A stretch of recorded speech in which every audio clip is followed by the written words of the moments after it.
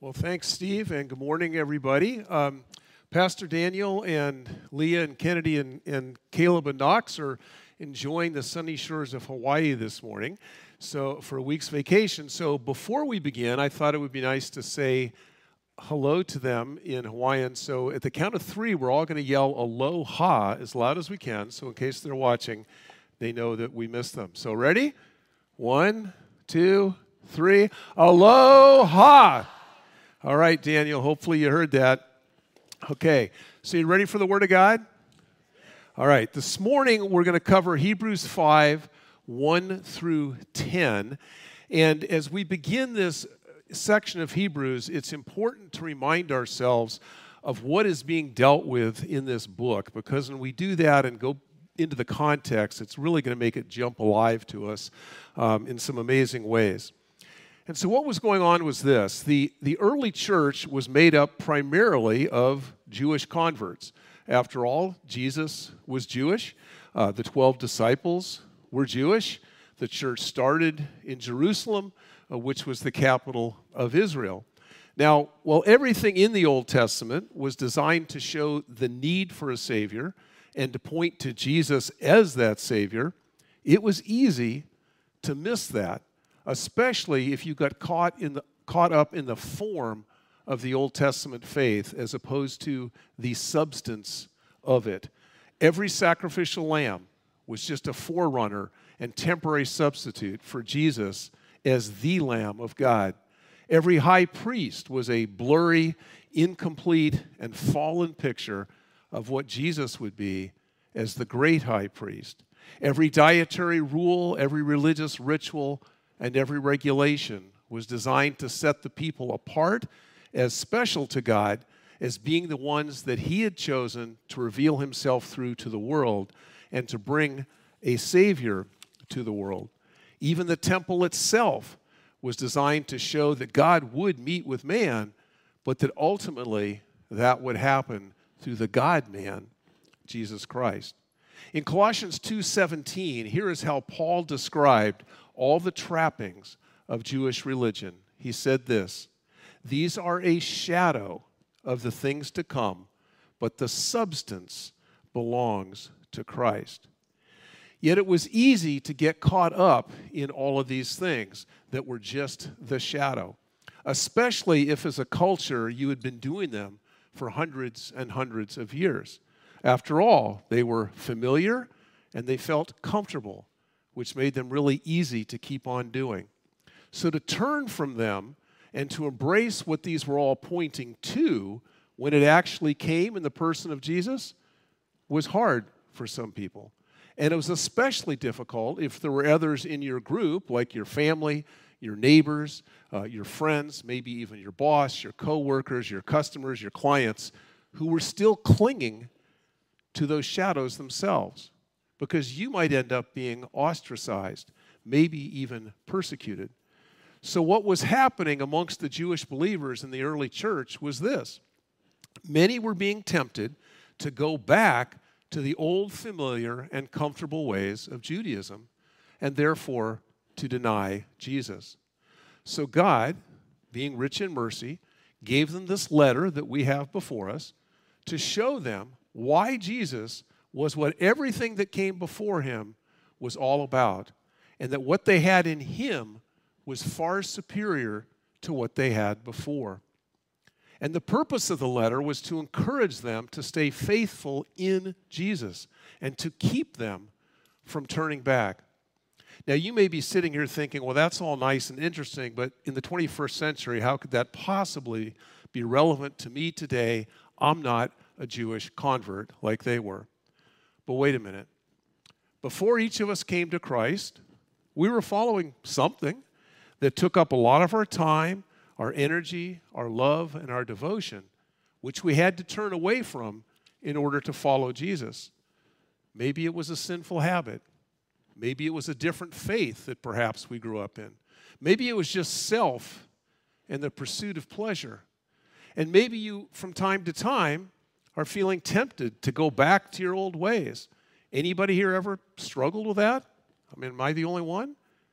Well, if you have, this book is for you. Or maybe you've come to Christ, and for some reason, this walking with Jesus stuff, it's just getting kind of old for you, and you've lost your interest in it. Or perhaps you're not excited about your faith anymore like you used to be, and you sort of left your first love. If that's true, then this book is definitely for you. So let's read Hebrews 5, 1 through 10, and see what God has in store for us there. Hebrews 5:1. For every high priest chosen among men is appointed to act on behalf of men in relation to God, to offer gifts and sacrifices for sins. He can deal gently with the ignorant and wayward, since he himself is beset with weakness. Because of this, he is obligated to offer sacrifice for his own sins, just as he does for those of the people. And no one takes this honor for himself, but only when called by God, just as Aaron was. So also, Christ did not exalt himself to be made a high priest, but was appointed by him who said to him, "You are my son, today I have begotten you." As he says also in another place, "You are a priest forever, after the order of Melchizedek." In the days of his flesh, Jesus offered up prayers and supplications with loud cries and tears to him who was able to save him from death, and he was heard because of his reverence. Although he was a son, he learned obedience through what he suffered. And being made perfect, he became the source of eternal salvation to all who obey him, being designated by God a high priest after the order of Melchizedek. Let's pray. Father, we thank you for your eternal, inerrant, inspired, all-sufficient word. Lord, I pray this morning that your Holy Spirit would be living and active in our midst, Lord, that he would take the words of your scripture, open our hearts and our eyes and our minds so that we might understand them, Lord, and even more importantly, that we might apply them. Lord, we love you. We thank you that you are our great high priest. May your Spirit teach us more this morning about what that means, all for your glory, and it's in your name that we pray. Well, what I want to do to help us understand this section of Scripture is first give you some big picture observations that we see in here, and then we'll go back through it verse by verse and look very carefully at some of the very important points here. But from a big picture sense, an overall sense, this section of Scripture is continuing with a theme that started back in Hebrews 4:14 that Daniel covered last time, of comparing and contrasting Jesus with what these people had before in the person and position of the high priest of the temple. Now, this position, as our text even alluded to at the end of verse 4, started with Aaron, even before there was a temple. And it continued down through the Levitical line after Aaron to the time of Christ. Usually the position was actually passed on from father to son. Now, what were the duties of this position? This is kind of important to understand to make sense of all this. Number one, the high priest, was responsible for overseeing all that went on in the temple, including the daily sacrifices. He was also responsible for interceding in prayer daily for the people. And most significantly, once a year, he had the task on Yom Kippur of going into what was called the holiest of the holies, the very center of the temple, a place surrounded by the shrouds that were torn in two when Jesus was on the cross. And it was a place where it was believed that once a year, the high priest could meet with God on behalf of the people and bring blood to sprinkle on the mercy seat in order to atone for the sins of the people for the past year. And they had such a healthy and high regard for the holiness of God and held God in such reverence that they were afraid that if there was any sin found in the high priest while he was in there doing that he might be struck dead. Now, this part of it isn't from Scripture, it's actually from rabbinical tradition, but what they would do, the other priests that served with him, because they didn't want to run in there and get the guy if he was killed, they would tie a rope around his legs so that if he happened to be struck dead while he was in there, they could just pull him right out without going into the presence of God themselves. Now, we don't know whether that ever actually happened, but it gives you a sense of this awesome reverence they had of God and how special it was to have this once-a-year meeting with this holy, holy God. We also have in this section an introduction to a man named Melchizedek. And while there's a little bit in these verses here, there's going to be much more about him in chapter 6 and a lot more in chapter 7. And we'll cover more of that in context when we get there, but we will cover some of it this morning as it relates to the 10 verses we're looking at. Another key part of what we're going to look at is found in verse 7, in the first 6 words. We have a great reminder there of the fact that God became man when it says, in the days of his flesh, because that tells us that in the person of Jesus, our ultimate high priest, he had to become human in order to do that. And so we will discuss some of the implications of that. One of those implications was, as verse 8 says, that Jesus had to suffer. And so we'll talk about that. Another is, as verse 9 says, that Jesus gives us an eternal salvation. So we'll look at that as well. And because of these things and many more that we're going to try to dig into this morning, the conclusion to these people caught up in, do I turn back to my old faith or not, has to be that Jesus is not just a better high priest than the one they had in the temple, but he is the best possible of all high priests.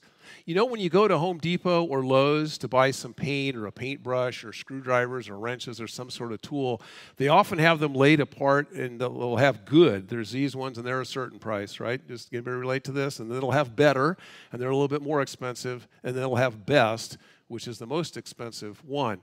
Well, thinking of it that way, the big point here in these 10 verses is that some high priests might have been good, a very few might have been better, but there's only one who is the best, and that is Jesus. So the point is, don't just settle for good or better in a high priest when you can have the absolute best. That's what the writer of Hebrews wants his hearers to conclude. So let's look at verse 1, which said, "For every high priest chosen from among men is appointed to act on behalf of men in relation to God, to offer gifts and sacrifices for sins." So this verse tells us that the regular high priest was appointed from among men, and that his job is to represent us, or represent his people, before God. And you see, that's basically what a priest does in any religion. A priest is basically an intermediary between God and man. And he represents God to the people, and he represents the people to God. Part of what a high priest has to do, as this verse indicates, is offer sacrifices and gifts to God. Because God is holy, and man is sinful, and sin needs to be atoned for. But note that both the words sacrifice and gift here in verse 1 are in the plural form, not the singular form, because this is an ongoing, never-ending duty, because people are always sinning. You see, the basic issue in any religious endeavor, whether it's Muslim, Hindu, Buddhist, what have you. I can tell you because I've been blessed to dialogue and talk in Hindu temples, Buddhist temples, and many different Muslim groups. The basic issue in any religion, including our own, is how does man get right with God? How does man get right with God? Because all religions recognize that whoever their God is holy, is better than they are, and whoever they are is less than God is, and somehow there's this gap that has to be crossed, or man will have no fellowship with God. All other faiths, except Christianity, say that there are plenty of things that you can do in order to cross that gap, like keep rules, observe rituals, give money, do acts of penance, etc., etc., etc. Many other faiths also tend to lower the position of God somewhat and elevate the position of man in order to make it seem possible that you actually can bridge that gap on your own by your good works. Only the faith of the Bible leaves the position of God at absolute holiness and the position of man at total depravity, and says that there is nothing you can do to make yourself right with God. So the conclusion from verse 1 is that we have a high priest who has done it all for us. He does not have to keep offering gifts and sacrifices to God on our behalf. So whereas salvation through a human priest is an ongoing, never-ending process where you never really know if enough has been done, the good news is that God, in the person and work of Jesus Christ, has done it all for you. You see, salvation through Jesus is a finished work. It was completed at the cross, and God accepted it, and not only that, but He gave us proof that He accepted it by resurrecting Jesus from the dead. But salvation through religion, through rituals, through good works, and the ongoing sacrifices of a high priest is a never-ending task where you are never sure if enough has been done to make you right with God. Let's look at verses 2 and 3 now. These say, He, referring to this high priest, can deal gently with the ignorant and wayward, since He Himself is beset with weakness. Because of this, He is obligated to offer sacrifice for His own sins, just as He does for those of the people. So here we see in these verses that because a human high priest is also fallen, just like the rest of us, the good thing is, well, at least he can understand our struggles with sin and temptation. But not only that, he has to offer sacrifices, and again it's plural here, for himself before he can ever offer any sacrifices for us. And you see, the Old Testament in the Mosaic Law actually laid out a detailed set of sacrifices and purification rituals that any priest offering any sacrifice had to go through before he could do anything in the temple. But not Jesus. Search the Gospels. Read Matthew, Mark, Luke, and John. Not once will you ever see Jesus offer a sacrifice for himself, even before he went into the temple, whether it was to read from the Isaiah scrolls or to go in and overturn the tables of the money changers. He never offered a sacrifice for himself. When he went to the cross to die for our sins, he doesn't offer any sacrifice for himself before that. And you see, brothers and sisters, that was because although he was a human being just like us, he was, as Hebrews 4:15 says, completely without sin. So let's go back up and look at Hebrews 4:15 for a second that Daniel taught on last time, because it's very important to see the transition from this to what we're looking at today. Hebrews 4:15 says, "For we do not have a high priest who is unable to sympathize with our weaknesses, but one who in every respect has been tempted as we are, yet without sin." So you see, as Hebrews 4:15 says, Jesus could still sympathize with our struggles with sin and temptation, but his struggle was victorious because he didn't sin. So he has the ability to give us victory over sin too, unlike any human high priest could ever do. Now, sometimes people respond to what Hebrews 4:15 says, that Jesus is able to sympathize with our weaknesses because he was tempted like we are, yet did not sin. They respond like this by saying, well, of course Jesus could make it through the temptation without sin. I mean, he was God. Come on, I'm not God. It was no big deal for him whatsoever. So how can he really understand what I'm struggling with? But here's the thing. The struggle Jesus had with temptation was actually far greater than ours. And let me explain why. This is not what God wants us to do when we are tempted, but what is the simplest way to get rid of the temptation? Give in to it, right? It doesn't keep it away for long. It comes back, but we can always give in as human beings. It's not what God wants us to do, but it will relieve the temptation for a time. But you see, Jesus did not have that option because he couldn't sin, because that would have aborted his entire mission to come save us from our sins, because he had to be a perfect, without blemish sacrifice in order to take on our sins and die in our behalf. So he had no way out. So the temptation for him was far, far greater and far harder to endure than it ever will be for us.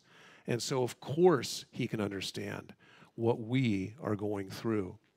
So the conclusion from verses 2 and 3 then is that instead of having a sinful fallen high priest who is still, like you and me, prone to give in to temptation, sympathize with you, and help you through your temptations, wouldn't you rather have a perfectly holy and victorious one do that for you?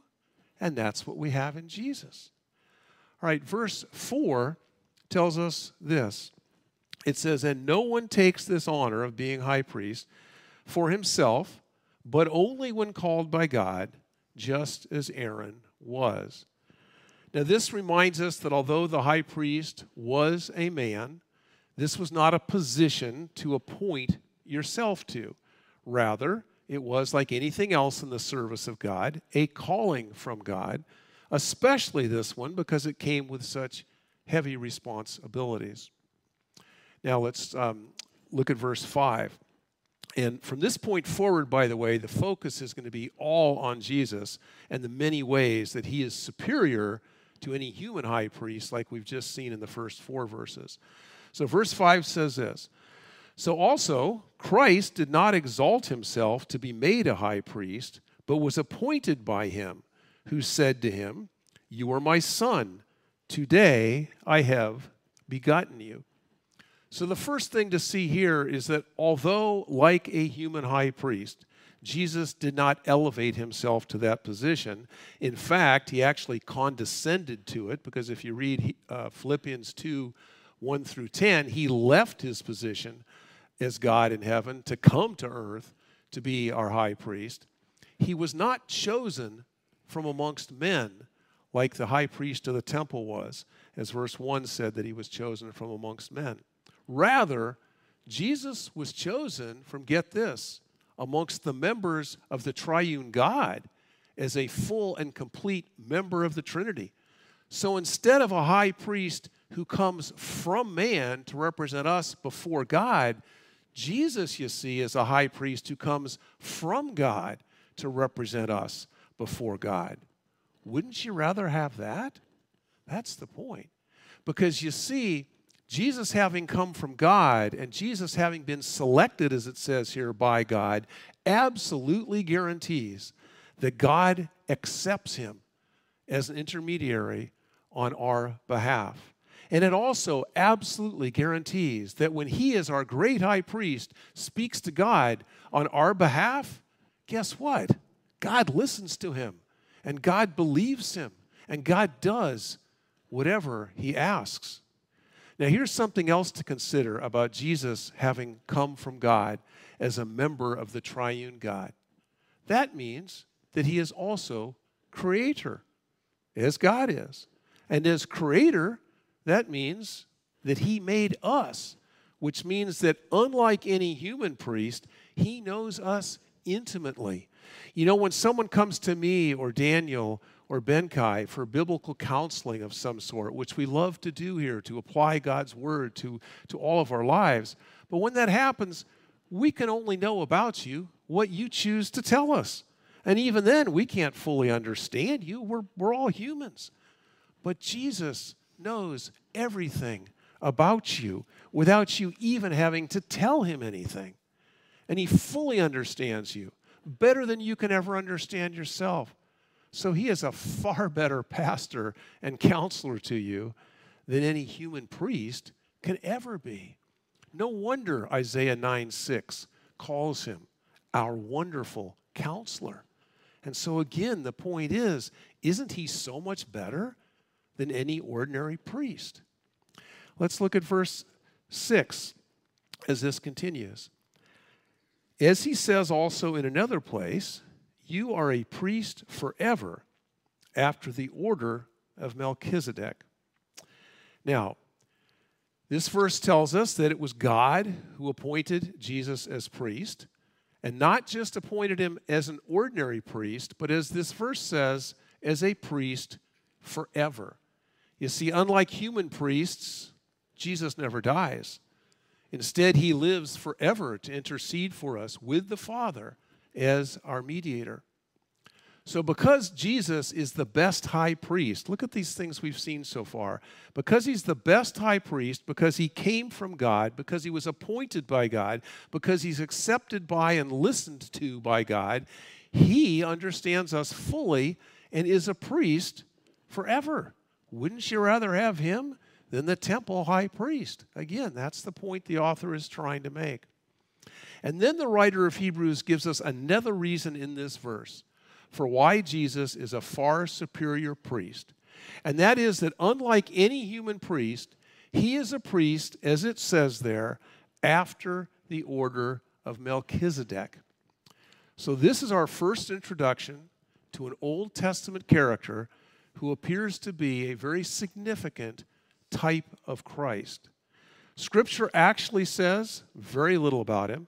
In fact, the book of Hebrews is the only place in the New Testament that he's mentioned at all, both here in this verse and then in verse 10 of our section, and then again a little bit in chapter 6, and then a whole bunch actually in chapter 7. All that we know about Melchizedek comes from the Old Testament in just 3 little verses in the book of Genesis, specifically Genesis 14, 18 through 20. So let's read those now and see what this tells us about Melchizedek and then how it applies to our section. So go back with me to Genesis 14, 18 through 20, and let me give you the context here before you read this. Abraham, still called Abram actually at this time, he hadn't taken the name Abraham yet, but Abram had just fought his first major battle with 380 some men. He had gone to retrieve Lot and his family who were being held captive by other kings in the area. And he's weary, and he comes into this valley to sit down and rest from his battle. And then this happens in verse 18 of Genesis 14. And Melchizedek, king of Salem, brought out bread and wine. He was priest of God Most High. And he blessed him and said, Blessed be Abraham by God Most High, possessor of heaven and earth. And blessed be God Most High, who has delivered your enemies into your hand. Now, besides this, there's one other little place Melchizedek is mentioned in the Old Testament, and that's in Psalm 110, verse 4, where it says exactly as our text back in Hebrews 5 says, that Messiah would be a priest forever after the order of Melchizedek. Now, we're not going to jump ahead to what chapters 6 and 7 of Hebrews say about him.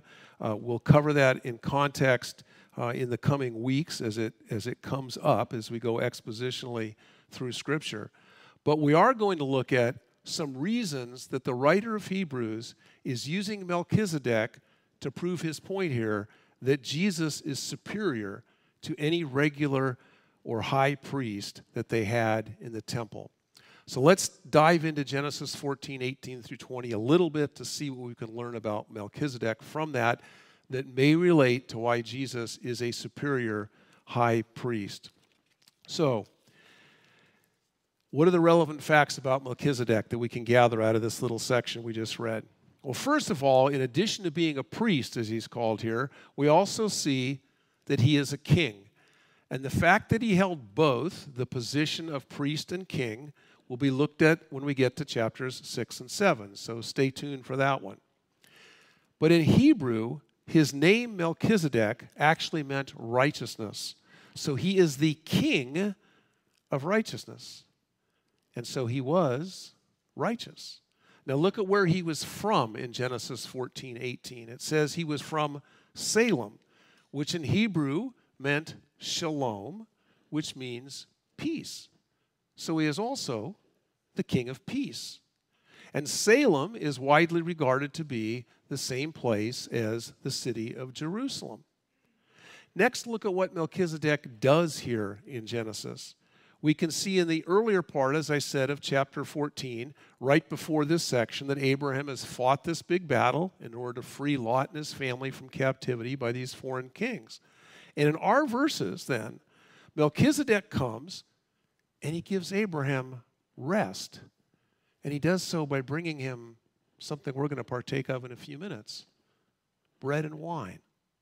And then he blesses Abraham, and then Abraham worships him by giving him a tithe. So what all does this have to do with Jesus and why Jesus is a superior high priest? Let me walk us through a few. First of all, this has to do with Jesus because there are so many similarities we've just identified between Melchizedek and Jesus. For instance, notice this. Melchizedek did not come to Abraham in order to be served by Abraham, but rather he came so that he could serve Abraham.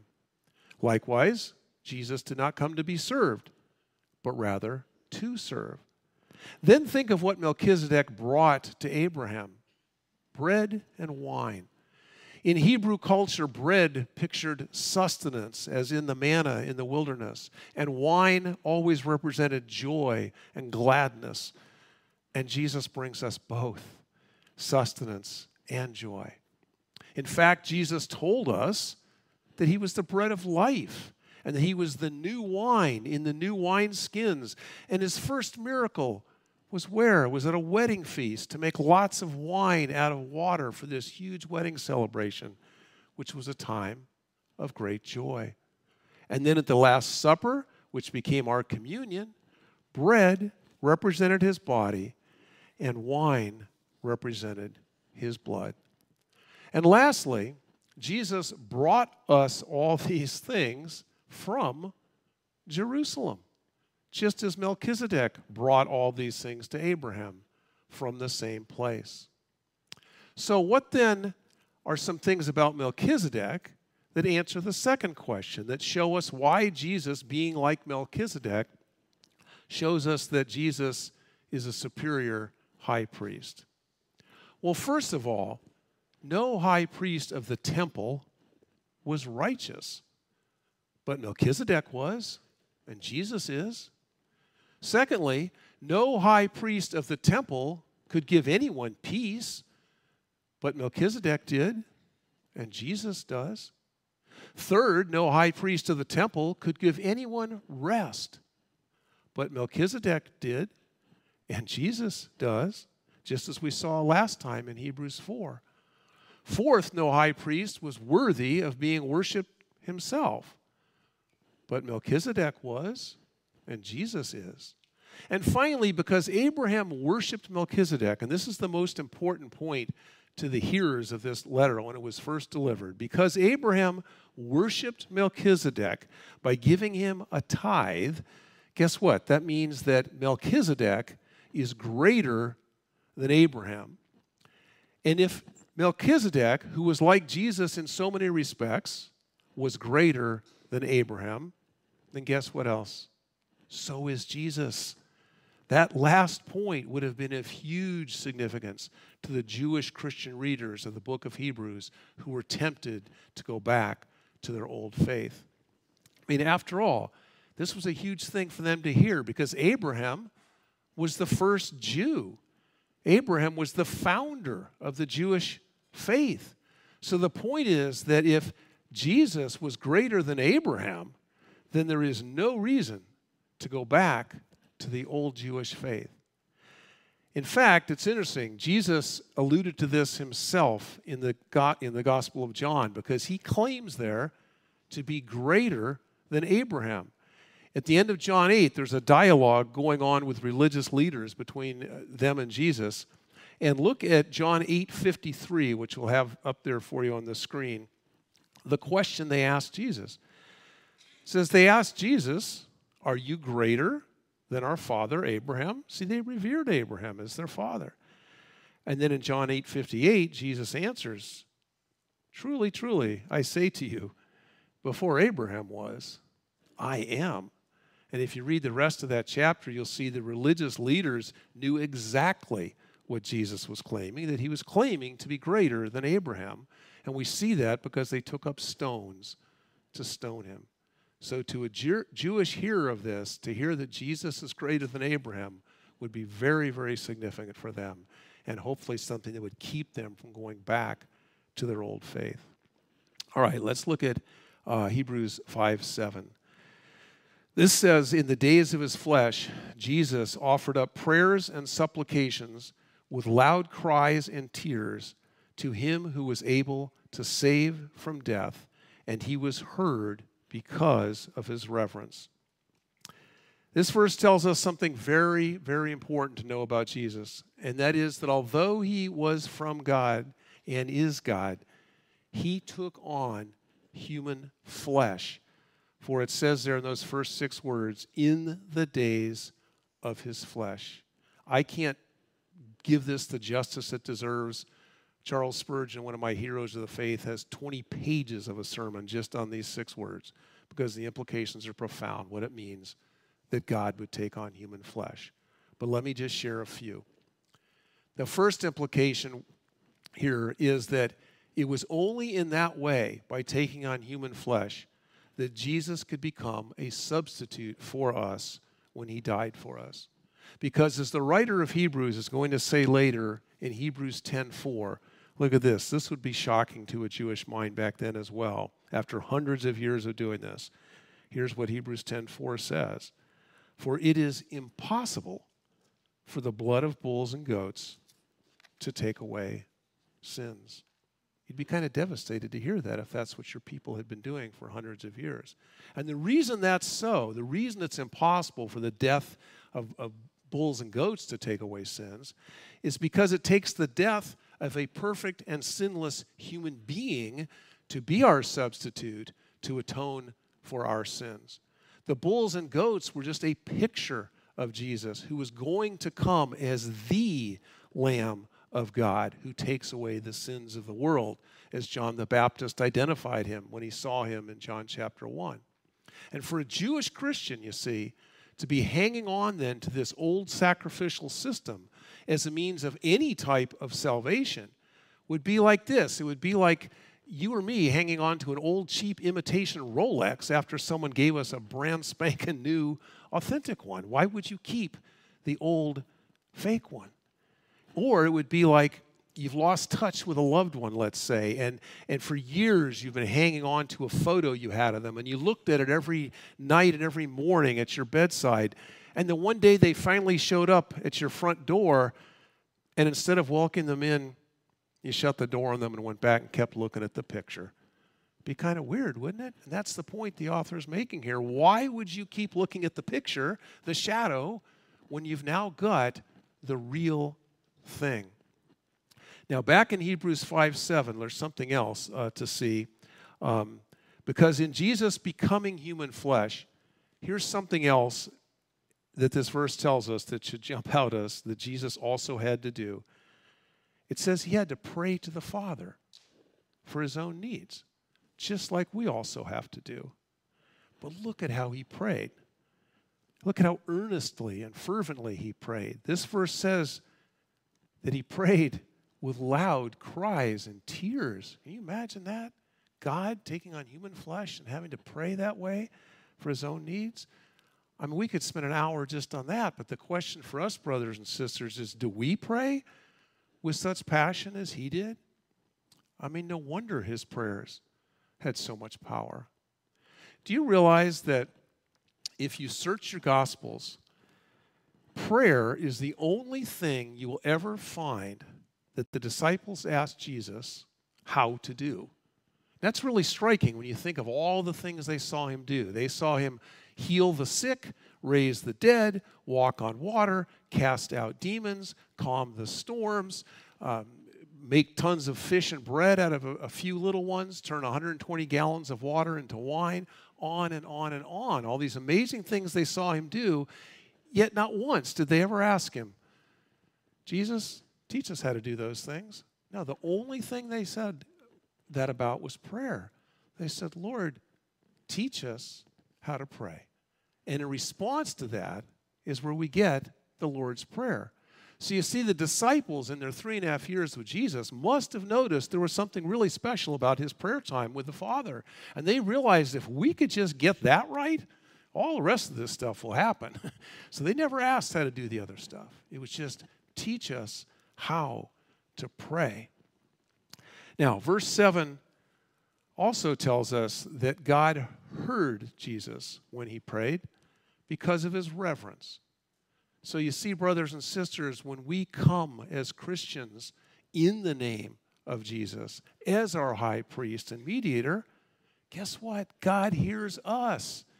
That's something no high priest could ever do for us. Now, let's look at verses 8 and 9. These tell us this. Although, referring to Jesus here, he was a son, he learned obedience through what he suffered. And being made perfect, he became the source of eternal salvation to all who obey him. So verse 8 tells us that Jesus had to learn obedience through suffering. Now, it really ought to strike us that God became a man and suffered. But I want us to look first at this learning obedience part, because this does not mean that Jesus as God was ever lacking in anything or ever had to learn anything, because God is complete, all-knowing, and self-sufficient. Rather, what it means is that as God, as he took on human flesh and dwelt amongst us, Jesus had never before experienced the difficulty of remaining completely obedient and holy in the presence of temptation. Because in heaven, where he came from, he had never experienced temptation, because there is no sin or temptation there. But he went through that to become this sacrifice for us so that he could identify with us and understand what our struggles are. Now, look at the next great truth in verse 9, which is that because Jesus remained perfectly holy and never sinned despite being tempted, then his death could pay for all of our sins, and he could be, as that verse says, the source, this is really important, of our eternal salvation. Eternal salvation. You see, the death of a sinner, my own death, can't even pay for my own sins, let alone the sins of anyone else. But Jesus, having remained holy, could by his death pay for all sins, all of our sins, forever. So therefore, as this verse says, the salvation he gives us is eternal. No ordinary high priest could ever give us that. The sacrifice made on Yom Kippur could pay for a person's sins in that dispensation for the past year, but not for all sin for all time. Now, this verse is also a great reminder of our eternal security, meaning that once you have truly received the salvation that Jesus has to offer, you cannot lose it. It's called eternal salvation, not temporary or maybe salvation. Jesus does not offer a partial salvation or a temporary salvation. The salvation that he gives is only eternal. Now, verse 10, very short, it just reminds us again of what we saw earlier. It says, being designated by God a high priest after the order of Melchizedek. So it repeats that about Melchizedek by way of emphasis, that Jesus was a high priest after the order of Melchizedek. So it must be important if God's got it in here twice in these 10 verses. But for now, as we begin to wrap this up, the inescapable conclusion that God wants us to come to from what we have seen here this morning is that, as the song we love to sing says, once you have decided to follow Jesus, there is no turning back. And specifically, there is no reason to ever want to turn back, because what we have in Jesus, as we've just seen, is far, far superior to anything that we had before, whether it was in our sins or in our religions or whatever else we followed before we came to Christ. You see, Jesus came from God to represent us to God. Jesus understands us. He knows what temptation is like, and he was victorious over it. So he can guide us to victory over it too. And not only that, but as we've seen, He prays for us, and God hears his prayers. Like Melchizedek, he is the king of righteousness, and he is the king of peace, and he gives us both those things, righteousness and peace. And because of all these things, he is greater than any other religious leader, even Abraham, the founder of a great religion. And he is able to give us a complete salvation from sin, which lasts forever. So there is no reason to go back to whatever we followed before Jesus, because whatever it was, it cannot possibly give us these things, and it can't even come close. Amen? Let's pray. Father God, thank you for these marvelous truths from your word. Lord, may they stir our hearts in love for you and devotion for you. Lord, may it cause us to just want to serve you and obey you more as we leave today. In Jesus' name. Now, before the band begins, I want to share one more thing, and then we'll lead into communion. One more thing that we need to note here about Melchizedek, which is extremely, extremely important, especially if you've never accepted Christ as your Lord and Savior. Melchizedek here went seeking after Abraham, just like Jesus comes seeking after us. We have a God who's not content to leave us where we're at, who designed us to be in relationship with him and will pursue us until we come into that relationship. Daniel talked about that a couple messages ago, that even in the garden in Genesis 3, when Adam and Eve sinned and hid themselves, God went after them, saying, "Where are you, Adam?" And those words, "Where are you, Adam? Where are you, Eve?" echo down through all the pages of Scripture to the day he called Abraham, and Abraham got saved, the day he called Moses, and Moses got saved, to the day you and I got saved. And we heard him saying, "Where are you, Dan? Where are you, Ben? Where are you, Susie? Where are you, Kim?" Etc., etc. He pursues us because he wants us to be in that relationship. Melchizedek came to Abraham just like Jesus comes to us. He met Abraham where Abraham was, just like Jesus will meet us where we are. And also when Melchizedek came to Abraham, he came bringing his righteousness and his peace as the king of both. And he came bringing rest and blessings. But when he came to Abraham, Abraham still had to welcome him and invite him to sit down and dine with him. And Abraham still had to receive the righteousness, the peace, the rest, and the blessings that Melchizedek had to offer. And in like manner, Jesus comes to us today. Maybe you've been sensing his presence here this morning, either in this room or as you're listening online. And as we've been talking about him and lifting him up, you see, Jesus comes bringing us the righteousness of God that we must have in order to have fellowship with God, both now and forever in eternity in a place called heaven. And Jesus comes bringing us peace with God by having satisfied on the cross the wrath of God at our sin. And in that way, he brings us rest. Rest from our own struggles to somehow make ourselves righteous. And rest from trying to solve on our own that problem that every religion has recognized of how to get right with God.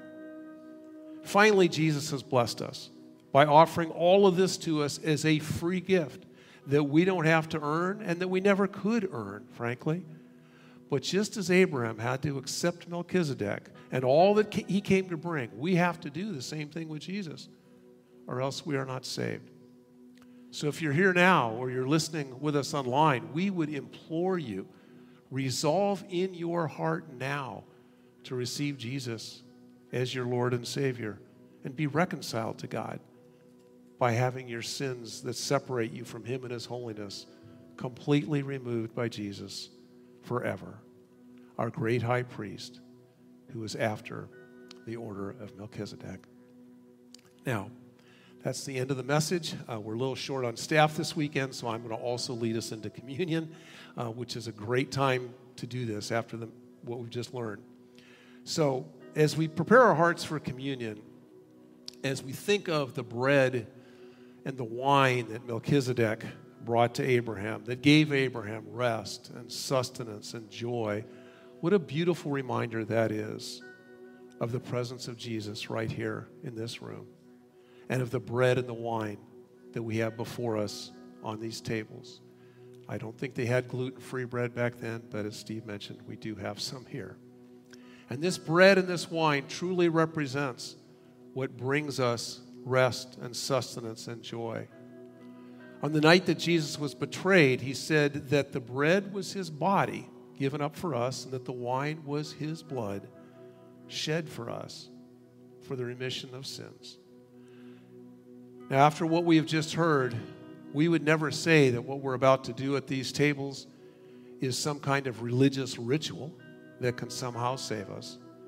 But in a way, just like baptism, our taking of it is an outward demonstration of an inward truth and reality, which is that we have fully accepted the sacrifice of the body and the blood of Jesus to pay for all of our sins, past, present, and future, and that we are not somehow still clinging to our own works or our own sacrifices or our own religious endeavors to somehow help us be righteous in God's sight, but that it is nothing but the blood of Jesus, our great and best high priest, who has done it all. So let me pray and give thanks for the bread and the wine, and then you can come to the tables and then return to your seats and take it while the band plays. And then I'll have a short closing remark before we leave. So let's pray. Father God, we thank you that so many years ago, in this encounter between Melchizedek and Abraham, you used bread and wine to picture the sustenance and the rest and the peace that you would one day bring us through your Son, Jesus. Lord, as we take the bread and we take the wine today, Lord, let it remind us of all that he gave up for us. Lord, that to become our great high priest, he had to leave heaven to come to earth. He had to take on human flesh. He had to be tempted. He had to pray for his own needs. He had to learn obedience through something as horrible as suffering. Lord, we thank you for all that you went through to bring us salvation. Lord, may it stir our hearts with joy and love and obedience to you as we celebrate this time of communion. In Jesus' name, amen.